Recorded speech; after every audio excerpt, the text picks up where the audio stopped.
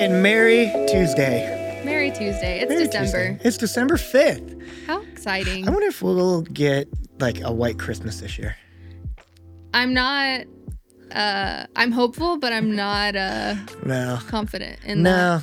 If Christmas was the second week of February, then we would, I feel like in DFW, For sure. always have it. But it would be ice, That not is true. snow. That counts as a white Christmas, right? No.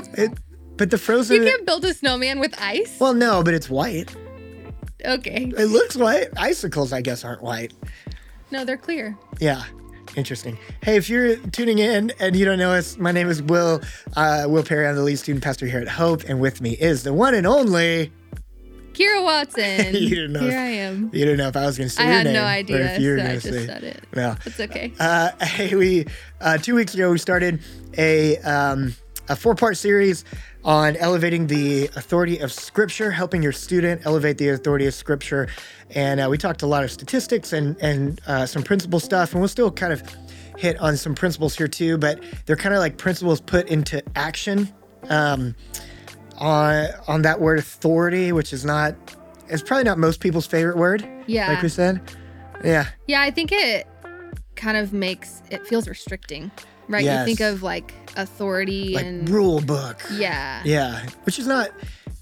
I think there's a difference between reverence and Yes. like rules also. Absolutely. Like the best Christ followers I've ever seen are the people who revere God and they're not like rule book with God, like, well, this is God's rule book. Yeah. But it's more like, because I revere God, there's authority in my life because of that. Right. Yeah. Absolutely. Yeah. I think a lot of people struggle with what the word reverence means in relation to God. Like, how do you revere God? I know. You know? Yeah.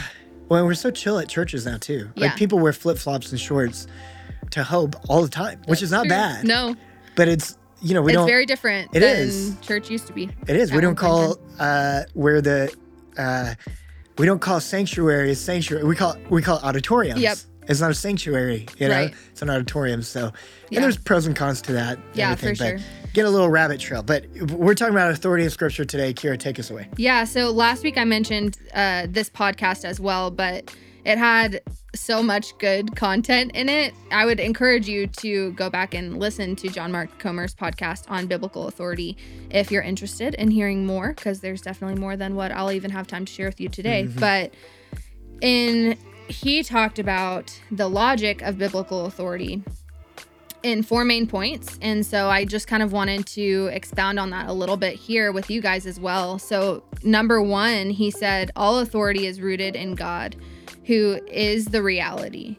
He is creator. We are the creation. He is the creator. We are the creation. So we need to know and understand our place in relevance to God. That's true. Yeah. And we've talked about with students before of like don't put labels on yourself. Don't let other people put labels, because the one who created you is the one who gets to label you, right? Absolutely. Like the creator gets to say what creation is for.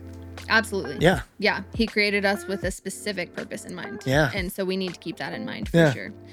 Number 2, he said, because God is a relationship of self-giving, generous, creative love and wisdom that we call the Trinity, he has from the beginning chosen to vest his authority in the prophets and apostles, the writers of Scripture. Oh, yeah. This is way off topic, but I feel like I should use the word vest more. It On does that, sound very fancy. Choose to vest his authority in the prophets and apostles. Yeah. I like that. Yeah. Sorry, Fancy. yeah. Very scholarly. Very scholarly. Yeah. One of my favorite biblical scholars is Tim Mackey. And, a lot of you have probably seen his videos, the Bible Project videos, and very good explanations with animations to try to help you understand the Bible. Yes. He was doing this lecture on teaching Scripture. And one thing that he taught about that gives us authority, that gives God's word authority from our perspective, is that it was written by people and God. Mm-hmm. Because he has this thing that is called like the tablets from heaven. There's these tablets from heaven.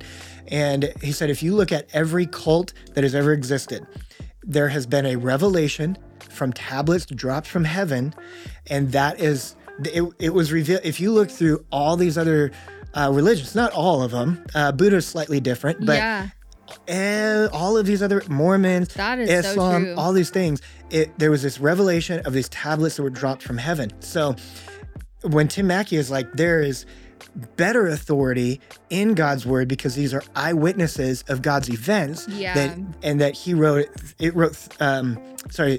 God wrote through them, and he gives this beautiful illustration to answer the question of who wrote the Bible, showing MC Escher's The Drawing Hands. I've used it all the time.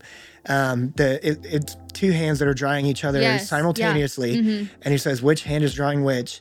And the answer is both is happening at the same time. So who wrote the Bible? 100% people, 100% God. You know, and I love that. And for him, that gives us authority. Another podcast on the authority of Scripture is literally titled "The Authority and Reliability of the Bible" by Dr. Michael Kruger. He says this: everybody who wrote the gospel is either a direct apostle of Jesus or an apostle companion. So think of like Mark. Yeah. You know, Mark. The book of Mark was not. It was probably Peter telling the story to Mark and Mark writing it down. So it was either somebody who was directly eyewitness with Jesus or somebody who was a companion of them. The book of Luke, right? Luke and Acts. It was somebody who knew Peter, knew Paul, traveled with them, and collected these stories. And I'm going to finish up the quote. He says, and why that matters is because it positions them in a place where they could know these things. It is eyewitnesses that then they put in Scripture. Hey, you can go ask these people. We saw it. They saw it. It is not a like, here's this grand idea that nobody saw. This is very clear, and you can check it out today. Yeah, I love that. Diving into that a little bit more, number 3, in living under the authority of the Bible, we are living under the authority of God himself. In listening to, trusting in, and obeying Scripture, we are listening to, trusting in, and obeying God as an act of love and worship, which I think is so important to remember, that by us listening to, trusting in, and obeying God, that's an act of worship. It's not just songs. It's not just singing. Yeah. So, which we do go, my mind always goes to songs when I think worship. Right. A lot of times. I think it's easy to go there. Yeah. Especially if you attend church often. Right. So, because that's what we call that part of the programming. Right. Yeah. Yeah. But it really all is an act of worship. Yeah. Yeah. Number 4, how do you live under the authority of a story? How do you choose what is meant for us and what isn't? Yeah. I think that's an important tension to feel too when you're talking about Scripture. Yeah. Another biblical scholar that I was listening to, one time they said, the Bible is written for us, but it is not written to us. Mm-hmm. Like the Bible wasn't written to us sitting in a chair 2,000 years later. Right.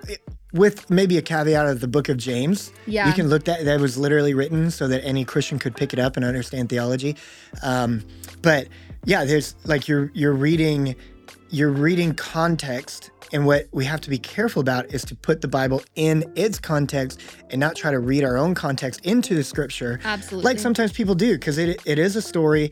It's a true story, but there are literary devices used in this story as well. Right. Like one rebuttal I've heard so many people use about Scripture is the how could God be loving? He told the Israelites to murder the Canaanites and all the women and the children and all this stuff. And but there was a literary device used in there of like literally one sentence later says, and don't intermarry with them. So it's like, okay, it was more of a, like if we're playing football, I'm like, we're going to go kill them, you know? Right. It just meant this very strong domination, changed the culture, which, I mean, the Canaanites were awful. They sacrificed babies and would play drums louder so the parents couldn't hear the babies cry. Golly. So just in it is a story, and we have to keep it in that literary context and historical context. And plus, like, authority is like, the only thing that really works because it sticks with us too. Yeah. Stories stick with us. So yeah, no, I really love that. Yeah, I think that's really important. And just a slight side note, if you ever are questioning the character of God and how he's love, but also justice and mercy all at the same time. Holier Than Thou by Jackie Hill Perry. Oh, yeah, Fantastic book. We Yeah. read it as a student team, and I've read it multiple times since then. I know that you have too, Will. We just talk about it all the time. So pick up that book if you're interested in diving into that a little bit more. Yeah. But we will dive in a little bit more next week into studying scripture and more about this. Hermeneutics. Yes, hermeneutics. Very big word. For now, you can do this. You're not alone. God is with you, and so are we. We'll see you later.